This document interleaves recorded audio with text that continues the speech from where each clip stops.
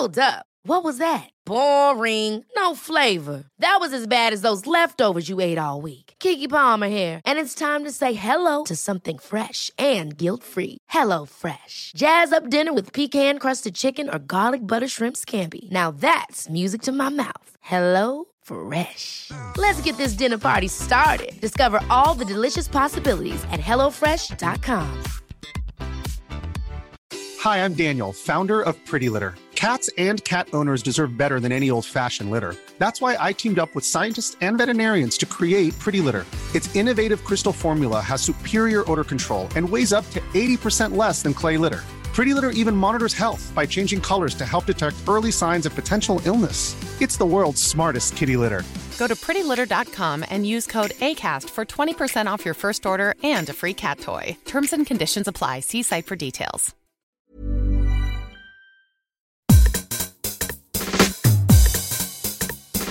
Hello, this is Eat, Sleep, Work, Repeat. I'm Bruce Daisley. It's a podcast about making work better. Presumably you're on some form of lockdown yourself, and actually thinking about normal work might seem a long way away. Big thing for me is managing your snacking. This seems to be the big issue. Just avoiding just having one more bag of microwave popcorn. That seems to be the critical thing of getting through the day. That's my personal issue. Spending time at home makes you reflect on things that you never really thought that much about before. Why is it that the moment you buy a new mug, you end up treating all the other mugs like losers?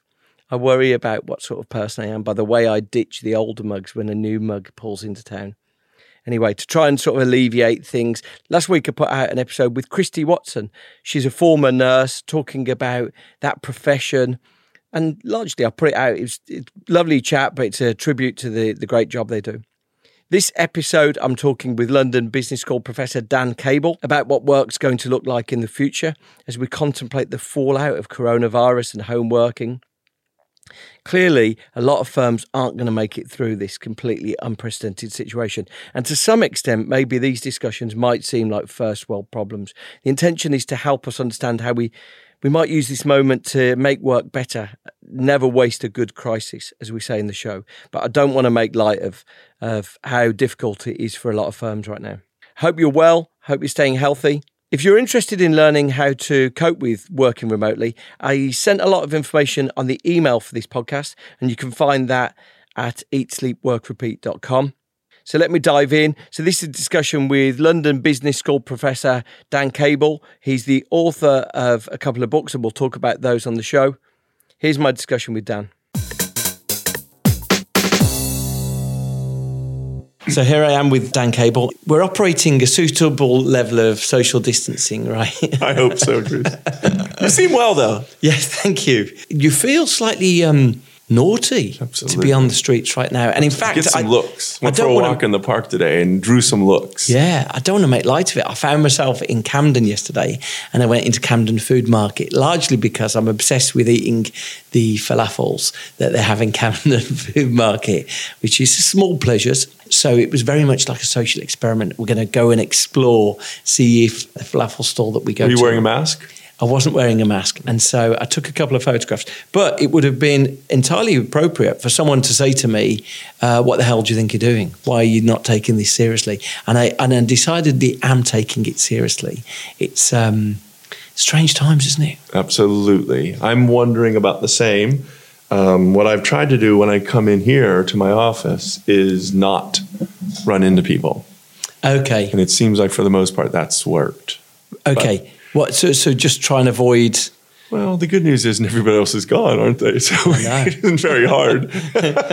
But it feels not more interactive than being at home with my two children that have been going to school. So... And what has the school done? What has London Business School done? London Business School has canceled all classes and students are not allowed on campus at this point. 2 students were confirmed cases. Okay. And so that pretty much shut down the school. It's really been tricky. I think like many businesses, we don't have revenues anymore from a executive education perspective. Okay. Everything's gone. Right, all the temporary classes, all the one-week classes. That's right. So that's really been something, both from a Dan Cable teaching perspective, because that's much of my teaching, but also from a revenue perspective for the school. You know, that's probably 45% of our revenue. Yeah. And for the people who are the students, the average students? Have you gone to distance learning for them? For sure. Right. All of the classes are now done in the studio or in the classroom and just recorded. It is very hard to teach to an empty classroom. Right. Yeah. And tell me this, there must be some difference. Is there some difference in doing it live versus, because, you're a hop and a skip. Once a teacher is doing a class to an empty classroom, you could very easily say, we're just going to put this on YouTube. And your fees for coming to this school are just links to 20 YouTube clips, you know? Interesting. Absolutely. And if it works that well, then we'll learn something there, won't we? So tell me this, what do you specialise in here at London Business It's called School? Organizational Behavior. That's my group. But what I specifically do is try to make work feel like something that is part of real life to people and not like a nasty commute to the weekend. Right. So it's this idea of, that overused word engagement. Yeah. It's that, but for real, meaning you engage your body, you show up, but you're engaging your brain. So like the notion of creativity to solve problems that help the organization. And then the idea of like feeling it, you're there emotionally so that you feel that it matters. It seems to you that the work is important. Because those themes are more important than ever. Anyone who's listening to this largely has some contact with office work and clerical work. And so consequently, probably 3/4 of the people listening to this are working from home or working remotely in some capacity. And the challenge that all of us have got is we've gone through 3 weeks of this working out how it's going to work. Maybe we've adapted to the new meeting structures, the new cycles that we've got, but we haven't gone into the long-term norms of working out how do I motivate people when I don't see them face to face? Because I think most of us have had the experience of that, we've done a couple of days remote or we've worked from home briefly remotely, but not. Our job now is to, in probably one of the most catastrophic economic climates that any of us have ever encountered, our job is to motivate the team to achieve better results than they would have done otherwise. And I just wonder, from your expertise, what are the tools that people could start to reach for? What could they try and do to bring that motivation to remote workers? Yeah, there's a bunch of different issues. Once upon a time, I did a study with another professor named Kim Ellsbach, where we looked at what happens for people that can't reveal the appropriate amount of face time, meaning they can't make the late meetings or they can't be there super early through whatever reason. It might be the job itself or it might be because of family issues. And what happens is we found that leaders denigrate them. That even though they know they're supposed to say results only work environment, and they know they're supposed to say as long as the work's getting done, I don't mind. When we interviewed them, in fact, they said things like, if I can't see them in their chair, I just don't really trust they're doing the work. And that was a really interesting and important study for us. And so that was published in Human Relations, and it kind of made a little bit of a splash. What it shows is that even though we know we're supposed to go results only, what a lot of leaders fear and feel is I've lost control. Because the tragedy of that is that that's the experience of workers, that stress levels of workers are higher than those who work in the office. Yes. So tell me this then, do you think long term this is a experiment that's destined to fail? No. I love this experiment. You mean the one we're in right now, right? Right, yeah. I love it because it's forcing a couple of things to happen that have been off in the novelty shop area of leaders' toolkits. For instance, remote work and working from home is something a few companies have tried a little bit. Now we're into the deep end. We're going to do it. We're going to see how that works. The opportunity to experiment with that and see what works, what doesn't work, and how to make it work. But what I worry about is that, if every business experimenting with it is going to be looking at down 40% year on year, not even down 100% year on year. And so it's going to be very hard to differentiate between who's doing it well. It's hard to benchmark yourself. And that's why I think this is so fascinating for good leaders, because it's very easy for any of us to get into the zone now where we do exactly what you say there. It's human nature. We start thinking that no one's working as hard as they could be. However, there will be breakout performances here. There will be leaders who think, okay, I need to completely change how I'm working. So, it might be a far more kinetic style of engaging with people. I've got to be more animated than ever before. I have to phone people on maybe, I have to take 20 minutes a day to just connect with each member of my team individually in a way that maybe I wouldn't have done if I was in the office with them. I would have just swung by their desk and said hello for 30 seconds. For me, it's really interesting because I think we're going to go into an experiment here. We're in the middle of this experiment here, which may be 16 weeks of experiment, where some people are going to say resolutely, I tried that other world and it wasn't as good. Yeah. And there will be some people who say, I tried that other world. I had to reinvent myself. I had to challenge all of the instincts I had, but here's how I made that one work. It's great. As they say, the sort of clock is ticking on whether or not these will work. And I really hear what you're saying about we won't be able to judge it very fairly. Yeah, that's what I worry about. Yeah. So let's just talk about 3 ideas I have. I mean, I don't know if any one of these has been tested in these environments, but all of these have been tested a little bit. And so the first one you've already touched on, which is this idea about personalizing the relationship. I think there's something inherently valuable about a leader. Maybe it's a phone call, maybe it's a Zoom meeting, I'm not sure, but calling and just checking in and talking with people about how the work is going and how they can help. I think just asking questions like, talk to me about how your work seems to you now and what problems can I help you solve? This goes right in the space of humble leadership, of starting with the assumption that your job as a leader is to help people do their work. I think that's so different from how lots of leaders view their role. I honestly think a lot of leaders think that the employees are there to serve them. And then what this is doing is it's really highlighting the idea that leaders don't really do much. I wonder if there's something, just to unpack what you said there, I wonder if there's something really that will be directionally show us who's doing this well and who isn't doing it well. Because you used the phrase "the work" there. I mean, look, the simple noun. But I think more than ever before, when you're working remotely, you have to break out of the habits of work is, we start with a 9 o'clock meeting, then we go to the 11 o'clock That's such an important meeting, point, Bruce. and then we go, and work is sort of your calendar. Right. That's so interesting. And the combination of these legacy meetings that have sprung up and the emails we've got. And for the first time, we're unveiling a new version of the iPhone. I love it, Bruce. Where we're sort of saying work is actually, right, it's not those meetings because we can't do them now.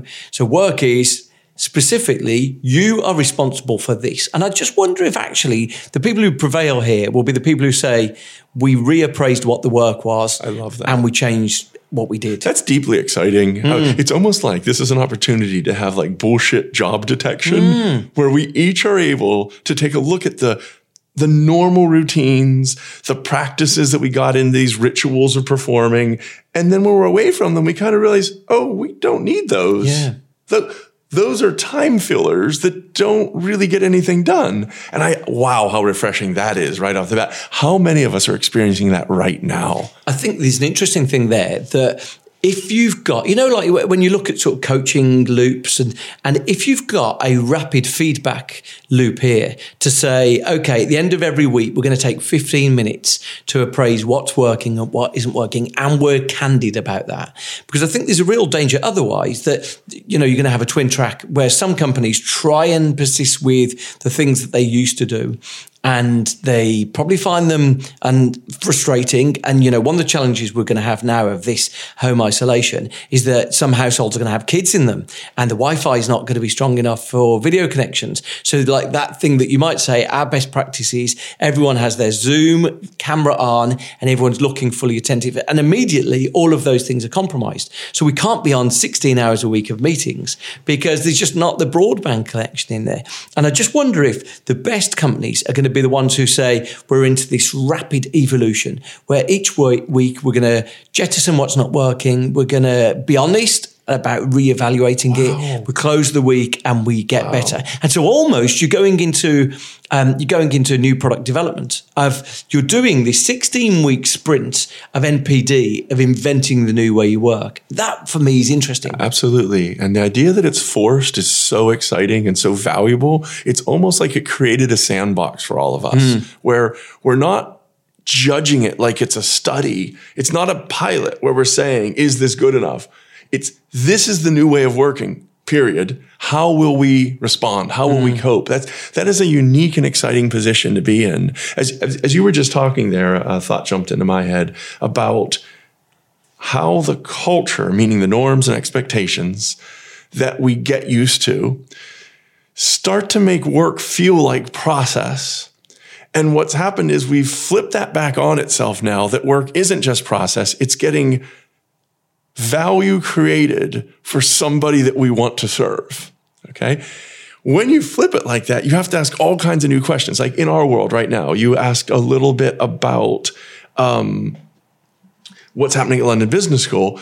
And as soon as we're not allowed to have the students here, it makes us really reinvent what we mean by teaching. And all of a sudden, teaching over Zoom, which is something the vast majority of us wouldn't have considered, it becomes one of the only solutions in town. So quickly, we're sharing notes late into the night about what's working best. Right.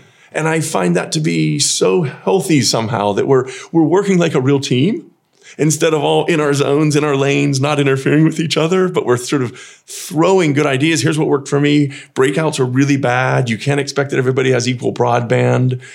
All of that is so fresh and raw. And I only wonder what will happen if the lights come back on and we all come back to work. Will some of that new enculturation stick? Will some of our actual new processes around who are we serving and what's the best way to serve them, if that question doesn't stay a little bit polished and bright? Yeah, that's it. It's really interesting because there's an old Churchill quote. I was just looking there, and it's like, never waste a good crisis. Never waste the opportunity presented by a good crisis. Something like that. But there's an interesting thing. This is forcing us to do these experiments. And exactly like you say, unless we're careful, we could trot back into the old way of doing things. Yes. Who is it that said that a bullshit job is a job where even the job holder thinks it's bullshit? Right. Who is that? You know who? I don't know. Somebody wrote a whole book on this, but I just love the idea. David Graeber, I think, wrote the bullshit job book. Yeah. I just find it so compelling that we are all thrown into a setting where we almost are forced to hyper-analyze and critically evaluate, what is it I do? How do I add value? Who do I serve? Those questions are just the real work, as opposed to, as you said, empty processes and sort of archival step. Do you see from the past companies that have done remote well? Yes. Or are there any things that characterize their behaviors? What makes, you said taking time for personal relationships was one of them. What else? Oh, what do the leaders do around that? That's an interesting. Let me give you two more. But in the studies, to be honest, this wasn't really part of the remote work question, but there's two things that I think are really validated and can work here. And then we can open that up a little bit more. You know what I mean? Remote work, it's just still something most companies aren't really messing with in a scientific way. They're sort of doing it sometimes in some parts of the organization, but it's not like a blanket where they're really allowing people. Where they've done it, I'm thinking about one study done by one of my colleagues here, Elliot Sherman. They looked at a company, a mid-sized company, that week on and week off toggled between who got to do remote work and who didn't. And at the end of that, I believe it was an 8-week experiment. Customers were as happy, productivity was as high. Many of the employees were happier and had better work-life balance, and in particular, working moms. Right. It benefited them the best. We might be able to talk a little bit more about that, but the two other ideas, so the first one is the one that you brought up, which is this idea about the leader developing a more personal rapport and being a curious question asker about how's it going and how can I help you do your work better? I think there's actually a lot of mileage right there in terms of opening up the conversation. Second two that I wanted to talk about at some point. Do you ever hear about this job crafting or work crafting? Go on. So I've chatted to someone on this because he was chatting to me about his book and he said that he was looking into the themes of this. So job crafting is what? It's essentially proactively an individual employee thinks about their work itself, like what are the tasks, the people, who do I interact with, and then the purpose, why do I do my work, and then tries to craft them around their own strengths. Right. Now, it, on the one hand, fights against scientific management because that's all about standardization. Everybody does it the same way. We pre-built the process, do it this way. We'll count to see with KPIs whether you did it the way we said. This new approach is kind of subversive to that because it says if you have 5 people with the same job, they might do it 5 different ways. And the way you evaluate them might be a little different because that one cares more about the individual relationship. This one cares more about a big speech, for example. And so it kind of throws a wrench in a lot of what I'll call scientific management around setting KPIs in advance, knowing in advance that everybody has to hit that same thing in the same way, and then who gets the promotion and who gets the bonus. It becomes a bit crazy when you start personalizing work. Okay. Do you see what I mean? I do. So it seems to me like if that was going to work, it wouldn't be having the objective of standardization where effectively everyone's doing the same job, but more saying I'm hiring 100 individuals and my objective is to get a series of complex tasks done, and I'm going to give people as much autonomy, as much agency in getting it done in the right way for them. That's right, Bruce. And so it's almost, even in a big company, it's trying to get the benefit of specialization rather than sort of big commoditization. Yeah, that's really interesting. And one of the outcomes seems to be that teamwork often improves because you get people doing the bit of work that they really shine and flourish and thrive. And do companies buy into it, or is it individual managers? Okay, I would say companies are warming to it, except when it gets in the way of their traditional pay systems, their traditional performance management systems. They almost have to look the other way, because how I evaluate you might break what you're doing. If it's all standardized and all of a sudden you're not doing X, and X is part of my performance evaluation, I almost have to look the other way and allow you to do it, just kind of fudge our system. So it's a little, like I'm saying, it's a little disruptive with our existing systems. I saw in the sort of the essential principles of Netflix, they said one of the challenges of big companies, there's broadly a linear relationship between how big a company gets and the amount of red tape, amount of bureaucracy that exists. And what you seem to be describing is almost the level of autonomy, agency that you might have if you're either a sole trader or a small company, that you could define your job in a way that really piques your interest, draws on your energy. But the challenge, of course, is that if you are in that linear relationship where red tape goes up, if you're in a company of 100,000 people, that might seem like an annoyance to that organization. That's it. Especially if they are keen to do things the way they've always done them. The really exciting thing about job crafting is it opens up this agility box a little bit, because what it allows people to do is think on my own terms, what's the problem I'm trying to solve for the organization? And what's the best way that I can use my strengths, my interests, my background to solve that problem? You get 100 people doing that, and the firm gets to learn. The firm gets natural variance, and then they get to share best ideas. Now, in the short run, that might seem a little inefficient, but in the 2-year, the 4-year run, it leads to a learning organization, and that's the hope in some ways. Yeah, it strikes me. I was chatting to a guy who works at Microsoft, and he told me that, you know, the one thing they've tried to do under Satya Nadella is become more entrepreneurial, and you can almost see that might be consistent with that. A big company tries to be more entrepreneurial. So what they invest in their middle leaders, their leaders becoming these more free-minded coaches, these more sort of liberating facilitators rather than controlling administrators, really. And then now we're back to the alignment with the first point. If we talk about that as humble leadership, we're back to a leader's job as being to help set a direction that people buy into, help understand the customer and, you know, how it looks when we serve them well, but then taking your hands off, we know the best way to do that.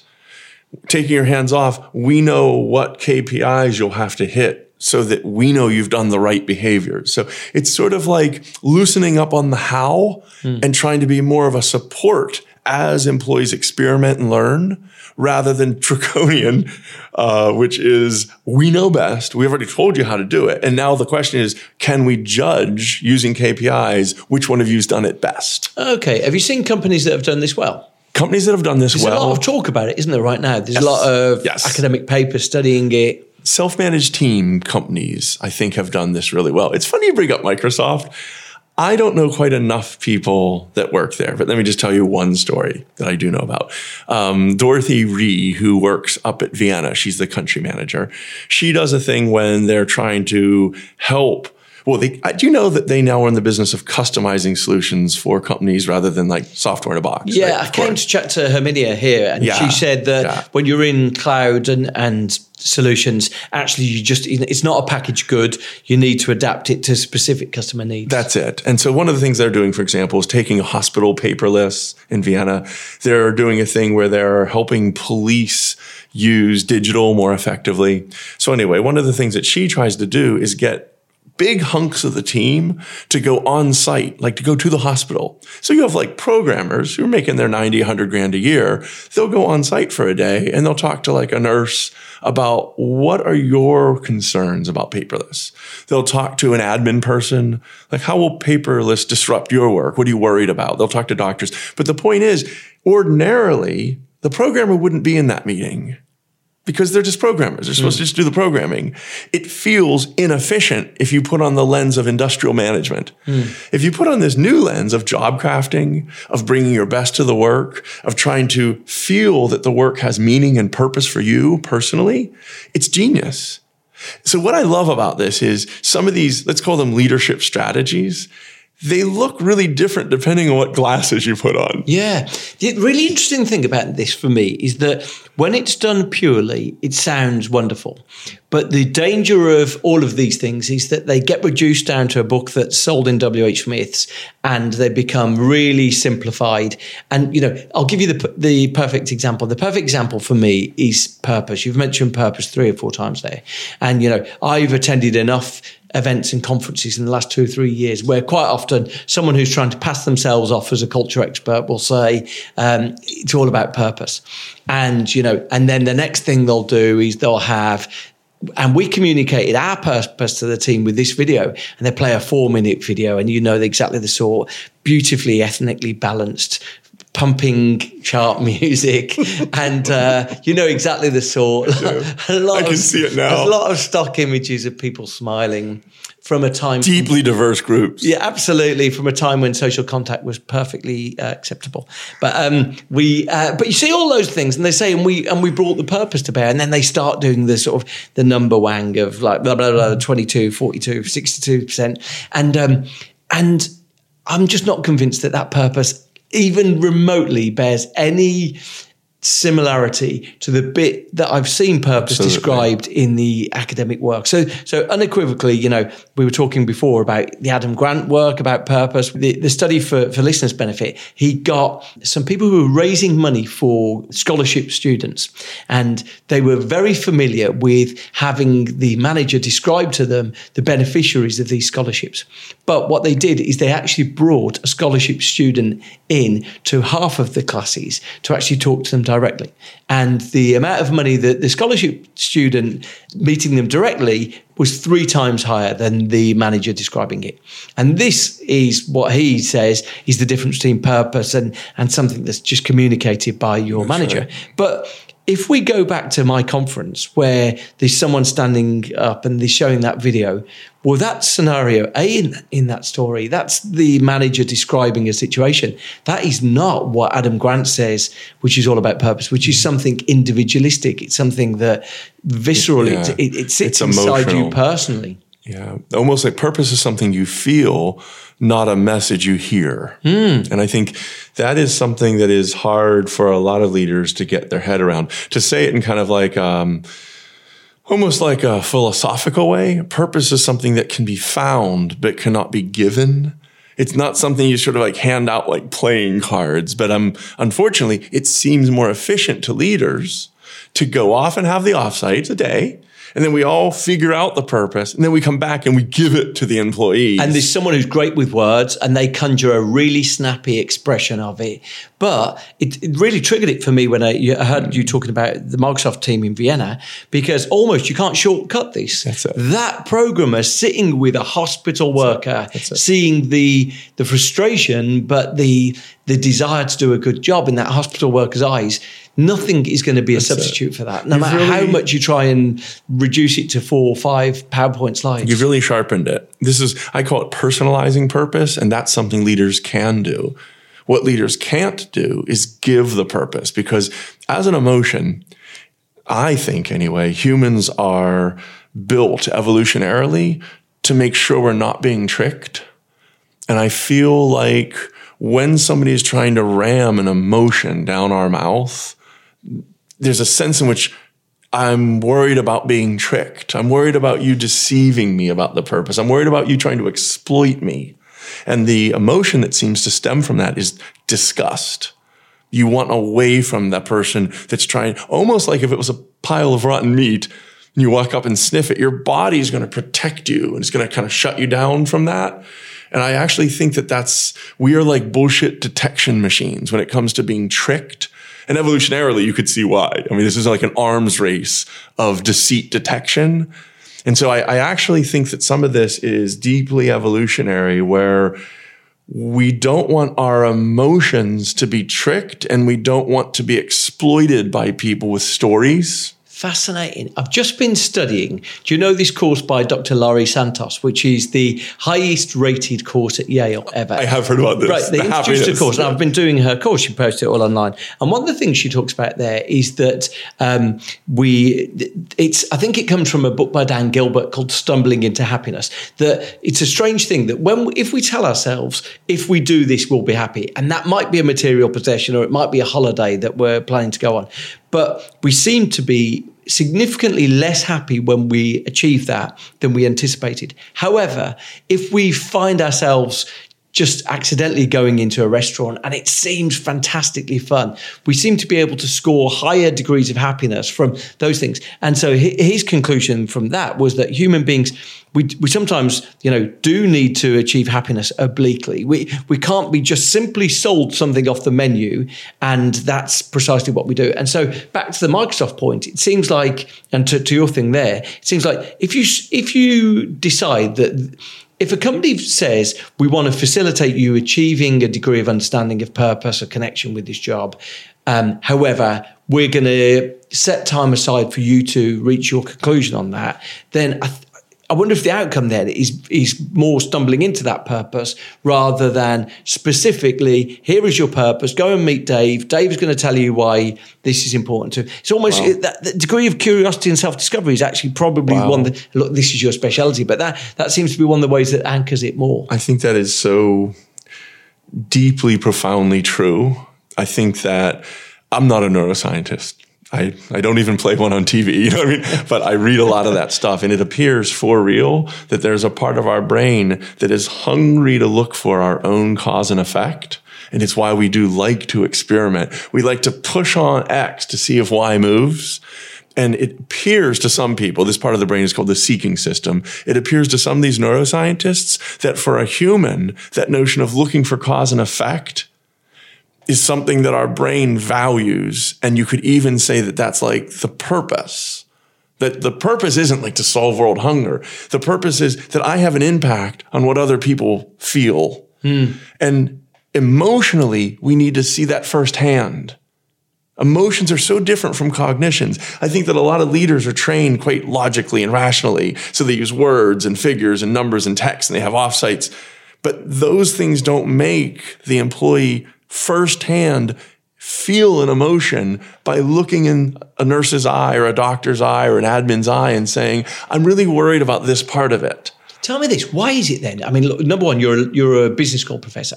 And so the idea, I bet you there's some, whether they are your contemporaries now or your peers from the past, but the idea that we would be in a room now talking about emotion and business, that they would be discussing. It's so true. And yet, anytime we either recollect a team we loved working in, or we recollect a job where we really felt driven by it, there's a significant emotional component to that, isn't there?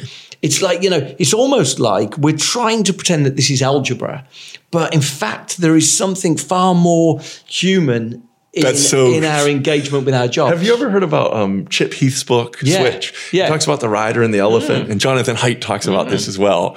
And his is called the happiness hypothesis. Both of these great thinkers have this idea of the rider, which is our sort of cognitive, rational, prefrontal cortex part of our brain, sitting on this big emotional elephant, the big limbic system. It's 3/4 of our brain. It's much older, much faster, and so on. And a lot of times, rationally, the rider thinks he's in control because he has the reins. But if that elephant gets spooked and emotionally it wants to bolt, guess who's going to win? And I think that what we're talking about now sits right on this area where so many business leaders, they wish it were as controlled as algebra, and they wish it was as linear as I say and therefore you do. And that maybe used to work when business changed really slow and you could sort out the right answers and then teach everybody and then have them do that same way for a decade. And I think what's so exciting about today is we're in a situation where things are moving faster than that solution can bear. This is why I think so many leaders today want employees to act like entrepreneurs and to be proactive and to think about solutions without waiting to be told. But a lot of times we're still using HR principles that are like right out of the 1950s. And by the way, we're part of that problem as business schools. You know, we have facilitated some of that type of thinking to act more like scientists. But as the science of emotions and the neuroscience of emotions becomes more understood, we're starting to understand concepts like emotional contagion. We're starting to understand the effect of modeling and sort of mimicry. And a lot of these phenomena seem to really engage people in a way that linear and rational would not help us understand. Yeah, because emotional contagion, again, you know, Sigal Barside does a lot of that at Wharton. And these are things that, you know, 20 years ago, I'm certain, emotional contagion. We didn't believe in it. No, there's no way that business school people would be looking at it. When I first started, and this is 95, I was teaching at Georgia Tech, and I was talking with the students about the idea that it's about more than profits. That a comment that I used to make and still like to make is, in life, if you get a load of money, it doesn't mean you're done. It doesn't mean you won. Like, now the question is, what am I going to do with it? And it's the same in business. Back then, though, I got sniggers. I got people almost laughing at me. And it's just how far we've come, because now this is what executives are hungry for. This is the issue that they seem to want to talk the most about. Whether or not they think it's going to work is, how am I supposed to talk about purpose? I know all these people want it. What am I supposed to say? So I feel that, back to the coronavirus and so on, I feel there's an opportunity here to be a little bit less pat and slick and macro about purpose, and more personalized and individualized, where the leader is talking with a person one-on-one about, who do we serve when you do your job? Who gets affected when you do your job well? How would you act in ways to make the customer happier with what you're doing? By the way, the customer might be internal, like who reads the spreadsheet you put together, or external, who watches the video that we now have to create. I just think that there's an opportunity to hit the refresh button on purpose. I love it. I love it. And all of it. I mean, it strikes me that if everyone's on this 16 weeks, you know, it's like an end of term. It's like a changing of the academic year, isn't it? It's sort of where most of us have only ever had a situation where we stumble into the Christmas break, exhausted, ready for the year to start. And these are so many family obligations. So we're in this weird reset. And it strikes me that the people who are going to do well out of this, the people who aren't going to waste a good crisis, are the ones who say, right, we looked at all the Lego bricks that made our job, and we decided that only these ones were doing anything worthwhile. And what we're going to do is we're going to try and use the opportunity presented by this reset to say, how can we make people feel like their job specifically has got less of this flabby waste to it? That's wonderful. It's more precisely geared to what they're trying to do, and try and bring some of this energy back to people's jobs and their connection with their jobs. We just got off the phone right now with Upfield, which is a company that's going to let us, I think, play with a concept called ProTime to solve some of the problems you're asking me about right now. Like, what can a leader do? So ProTime is the idea that you give people 2 hours a day for deep work. And they literally put it in their calendar. They block it off. The door is shut during that time. And you could say play, but they play in such a way that they're solving the bigger problems of the organization. It's 4 days a week. And then the fifth day, you're planning for the next week. And in the context of the coronavirus and what leaders can do now, we're actually going to allow, it looks like, each employee to pick one other employee that they team up and do pro time with, which we hope will solve this problem of alienation and isolation, which I think a lot of people aren't used to working alone for day in and day out. And the idea of being able to, do deep work so that there's a structure that I have at home. I'm going to dive in deep and use my unique skills and my interest to solve a specific organizational problem. But B, I'm going to do that with somebody else where we have a united interest, and it kind of allows us to keep a sense of teamwork and camaraderie. I just have a great feeling about this study. I also feel, from an organization's lens, it's a way to kind of protect the bottom end and make sure you're still getting a lot of the best out of people. Even though you can't see them and they're all working remotely, you have this sense that each one of them is plying their unique strengths toward the organization's needs, solving unique problems without me telling them to do it. I don't know if you know, I'm sure you know a lot about the sort of, companies that allow people for 25 hours to kind of go and play, like hackathon. You know all about this. It would be like that, but it would be daily. It would be an 8-week project, and it would be with somebody else that you chose. Right. All of these things seem to be brilliantly adapted to leaders and managers with a degree of maturity, self-assurance. Trust. Yeah, too. That's right. There's a lot. It takes so much self-confidence. It seems to me like what you're doing is back to your paper that you wrote, that you said managers, unfortunately, find themselves thinking, my team aren't working that hard. I don't trust them. Yeah, and so how would you coach someone who maybe finds themselves experiencing what you found was common? Wow. But knowing that if they can just escape that sense of distrust, they can liberate all of this extra connection. Energy. Yeah. It's energy, it's productivity. I'm going to say it a little stronger than I believe. It's their own relevance. Meaning? If a leader wants to be relevant over the next 5 years, if they want to be allowed to serve as a leader, they're going to need to practice these, what I call the triggers of the seeking system. And number one, the first one is allowing people to self-express unique ideas and find their own ways, personalize the work. Number two is experiment and explore, find ways to serve the customer without waiting to be told, small sprints where you try out new things. And then the third one is this personalizing purpose, helping people get in touch emotionally with purpose rather than trying to jam it down their throats. These three triggers, I believe, are the tools that future leaders will need if they want employees to be agile, if they want them to be learning mindset, if they want them to be helping the organization solve problems.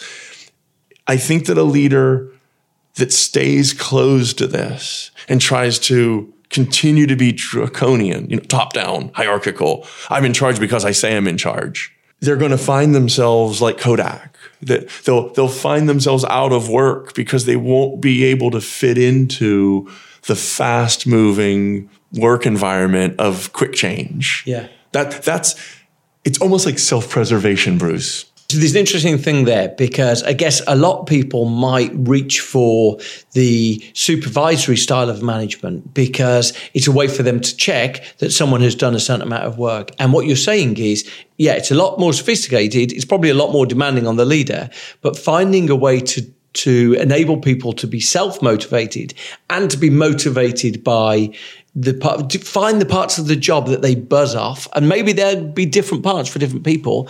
That's what a higher level of leader will try and do. I think that's right. And this mostly can fit under the broad category of the humble leader that starts with the assumption that my job, when I earn my money, is to help the people that actually do the work do it more effectively. And I think that frame is a way of retooling for a lot of leaders. And again, I'm going to say this, I think it's very threatening to a lot of leaders to acknowledge that, to accept that, but it is very likely the way forward. I don't think that things are going to start moving slower anytime soon. I heard this quote that even made my blood boil a little bit. Somebody said to me 2 weeks ago, well, the good news about today is this is as slow as it'll ever go. And it really was like, oh, that hurts. I feel like we're moving really fast right now. And was that specifically to the Corona thing? Oh, no. That was like just the modern day of work. It was just a sort of a very, I think, sophisticated leader. As we were looking back and talking about what the last 5 years have brought in terms of like, printables and thinking about self-driving cars and thinking about machine learning and thinking about all these different concepts that we didn't even know of. Blockchain, we didn't know what that was 5 years ago. And then he made the comment, well, the interesting thing about today is this is as slow as it's ever going to be for the rest of your life. Do you buy that? You're saying you don't buy that? I do buy it. Sometimes that concerns me so much. Yeah, and me, I think that's where you sort of, you feel that there's no off switch, in the sense that what I feel actually is that sort of thinking isn't zero sum, is presuming that cognition is infinite, that, if one day there's 20 hours of work to do, you'll do 20 hours of work. If the next day there's 12 hours of work, you'll do 12 hours of work. And it's rather than saying, look, any business, any person needs to ration their energy. Usain Bolt doesn't win the 100 meters by training for 70 hours a week. He says, okay, this seems to be my sweet spot when I can train the most. Now I'm going to allocate that amount of training to these different components. Some will be explosive sprint speeding, some will be endurance strength, but he allocates the finite resource. And so often we don't get ourselves in a situation where we're allocating a finite resource. We start saying, well, we've got infinite attention. And I think that thinking of this is as slow as it's ever going to be, unfortunately, falls into that line of thinking, which is just like, well, you're always going to have to read 1,000 things, rather than thinking, where you end up with that is you think, right, I need to read 1,000 websites. Actually, I'm going to subscribe to more publications. Actually, I'm going to do this. And what you end up doing, burnout. That way burnout lies. Burnout. Rather than saying, okay, you know what I'm going to do? I'm going to specialize. I'm going to be really, really, really good at this. Do you see how well that fits into the conversation we just had? Man. The crafting part. It also helps from each employee in each seat can demonstrate leadership this way. What is the thing that I'm uniquely qualified to do best? What does the organization need that I'm uniquely qualified and interested in helping with? And then you get this specialization. Some people call it the volunteer army, but it's this idea that if you have 50,000 employees and they're all tuned in, they're all turned on, they're all focused on what the customer needs, you become a winning machine. And that's very different from the organization that's very bureaucratic and top down, and you have to get policy change. And there's actually a really big ray of hope here for me. I'm going to say it for myself, but maybe for listeners. It's this idea that when the environment changes really fast, the demands on the organization are to activate these positive emotions in humans, these positive emotions of curiosity, these positive emotions of enthusiasm, of zest, positive emotions of the idea of energized and excitement. These are the emotions of competitive advantage in high speed, high change environments, because what they lead to are creativity. They lead to resilience. They lead to being willing to open up to what the world needs. So the fast change world that can be a little scary, the ray of hope is it will kill off the organizations that are treating people badly and activating the negative emotions, and it'll foster the organizations that foster these positive emotions. I think that's hopeful. I'm optimistic. I agree. I mean, look, what struck me as we were sort of going through that is obviously, there's a lot of businesses right now where the imperative is just to survive. And you witnessed even this school has seen revenue go down by 45%. So, it seems maybe like an indulgence to be talking about sort of those things. But inevitably what will happen is that we will emerge from, the basic parts of society still remain. Those things where people are able to be inventive, resilient, like you say, will power certain businesses to take advantage of the way that things have changed. Look, it's such it's a reset like none of us never have seen it before. It's like you can see why the wartime metaphor is used, because it's something that we've never seen before. And we're in this situation where productivity hasn't gone up for office workers in 20, 30 years. So despite the fact that you've got this magical device in your pocket and you've got this wondrous thing on your desk, all these devices, and productivity hasn't gone up. And this feels like, for the companies who are willing to do it, it feels like a forced reset where you're able to say, right, now we're going to take advantage of all those things. It's exciting times. It is. I'll be watching. One size fits all seemed like a good idea for clothes. Nice dress. It's a t-shirt. Until you tried it on. Same goes for your healthcare. That's why United Healthcare offers a variety of flexible, budget-friendly coverage for medical, vision, dental, and more. So whether you're between jobs, coming off a parent's plan, or even missed open enrollment, you can find the plan that fits you best. Find out more about United Healthcare coverage at uh1.com. That's uh1.com. Many of us have those stubborn pounds that seem impossible to lose, no matter how good we eat or how hard we work out. My solution is PlushCare. PlushCare is a leading telehealth provider with doctors who are there for you day and night to partner with you in your weight loss journey. They can prescribe FDA-approved weight loss medications like Wegovy and Zepbound for those who qualify. Plus, they accept most insurance plans. To get started, visit plushcare.com/weightloss. That's plushcare.com/weightloss. Hold up. What was that? Boring. No flavor. That was as bad as those leftovers you ate all week. Keke Palmer here, and it's time to say hello to something fresh and guilt-free. Hello Fresh. Jazz up dinner with pecan-crusted chicken or garlic butter shrimp scampi. Now that's music to my mouth. Hello Fresh. Let's get this dinner party started. Discover all the delicious possibilities at hellofresh.com. Now you've written Alive at Work before, and you've written, what was your first book? Oh, it was called Change to Strange. Change to Strange, right? Yeah. Okay, yeah. And I have another one coming up. Yeah, so tell me about the new one. It's called Exceptional. This is when everyone emerges from hiding. So in September it comes out. That's right. Oh, I hope so. Wouldn't it be fabulous if we were done by then? I'd be delighted if it happened before then for the Olympics. I'd be so happy about that. It's interesting, Bruce. When you have to introduce your new book for the first couple of times, you don't know the best frame to put on it. One frame that I would put on it right now is it's a new methodology of building a personal highlights reel so that you can see how other people see you when you make your best impact. And it's almost, I guess, inspired by that epiphany that people have when they have either near-death experiences or they somehow read the epitaph that was written for them and published in error. Is that right? That's absolutely right. When we're confronted with our legacy, it's often more energizing. Visceral. Yeah. It's personal and it's powerful. And one of the things that we do is we have family, friends, colleagues, mentors, high school buddies write memories down, just like a eulogy. Write down memories when you've seen this person make their best impact, and then we gather them together.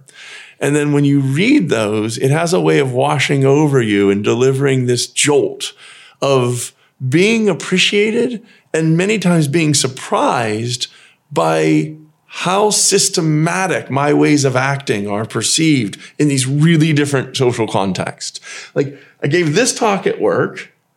I did this with a high school buddy 30 years ago. My spouse wrote this about me last week. And yet this common theme shows that there's something unique about me that, that jumps out at people.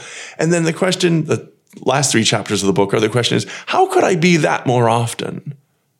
It seems very timely. The Laurie Santos stuff about happiness is all about keeping a happiness journal, and actually we can train ourselves. And this seems to be like almost the other part of that same 360. It's like, if we witness the emotions that we trigger in others, the feelings that we trigger in others, it actually enriches us. It makes us feel more complete. Is that right? Absolutely.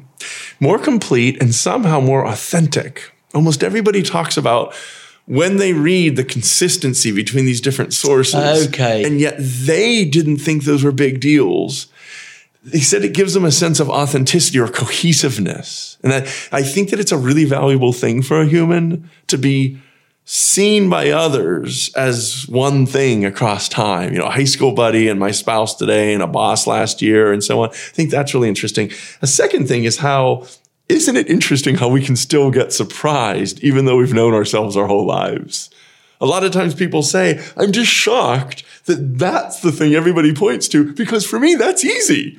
That's not even the hard thing. And for me, there's a real brilliance here that this is like this, in my opinion, that's like the root of imposter syndrome because we denigrate the things we're best at because they're easy to us. Right. Okay. Oh, got it. Okay. And we tell ourselves that we need to get better at these things. Yes, we focus on our limitations. We say, I suck at that. I'm kind of shit at that. And so let me work on those things. So we often walk through life feeling like we're not so good because we're working on everything. When in fact, there's these brilliant moments that we demonstrate and we don't do those as much because we think, that's the easy stuff. And there's this phrase that says, a fish does not know that it's wet. Do you know this phrase? It's the idea that, it seems easy to you because that's you. That's uniquely something that you're brilliant at doing. And the question would be, what if you did more of that? What if you worried a little less about your limitations and a little bit more about the thing that you are naturally flourishing and flowing when you do? And in some ways, that goes right back to our job crafting conversation. If a leader could empower that type of thriving, they would become your soulmate. They would like you better than their own spouse, I think. It's very powerful when you make that happen. Yeah. And that's out in September. September 20th. Where can people find? You've got your own podcast everywhere. As well. Giphy. Tell them how they can find you on Giphy. I can't do that. If you search "That Really Turns Me On" Giphy, Dan is the winning search. Still. I know, I saw it last week. I even beat Trump and Kanye. Good. So people can find you on Giphy. I think so. And Squeezing the Orange. Yes. If you want some laughs and another type of podcast, we look at social science articles with me and a comedian named Akin, and we have a ball unpacking those and just trying to say, so what did these people find here in this study?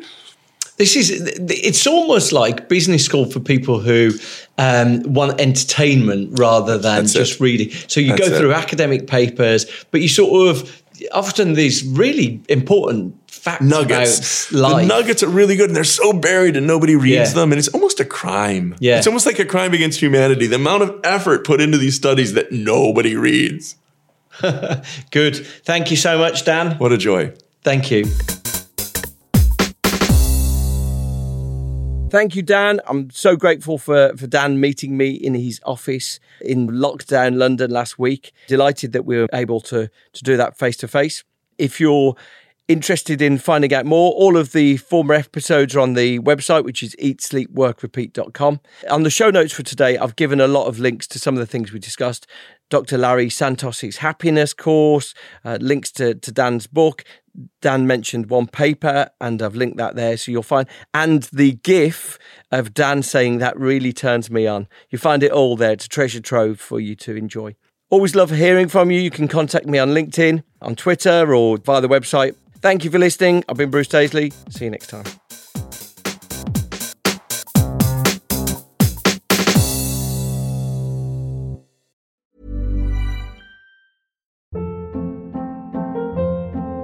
Hold up. What was that? Boring. No flavor. That was as bad as those leftovers you ate all week. Keke Palmer here. And it's time to say hello to something fresh and guilt-free. Hello Fresh. Jazz up dinner with pecan-crusted chicken or garlic butter shrimp scampi. Now that's music to my mouth. Hello Fresh. Let's get this dinner party started. Discover all the delicious possibilities at HelloFresh.com.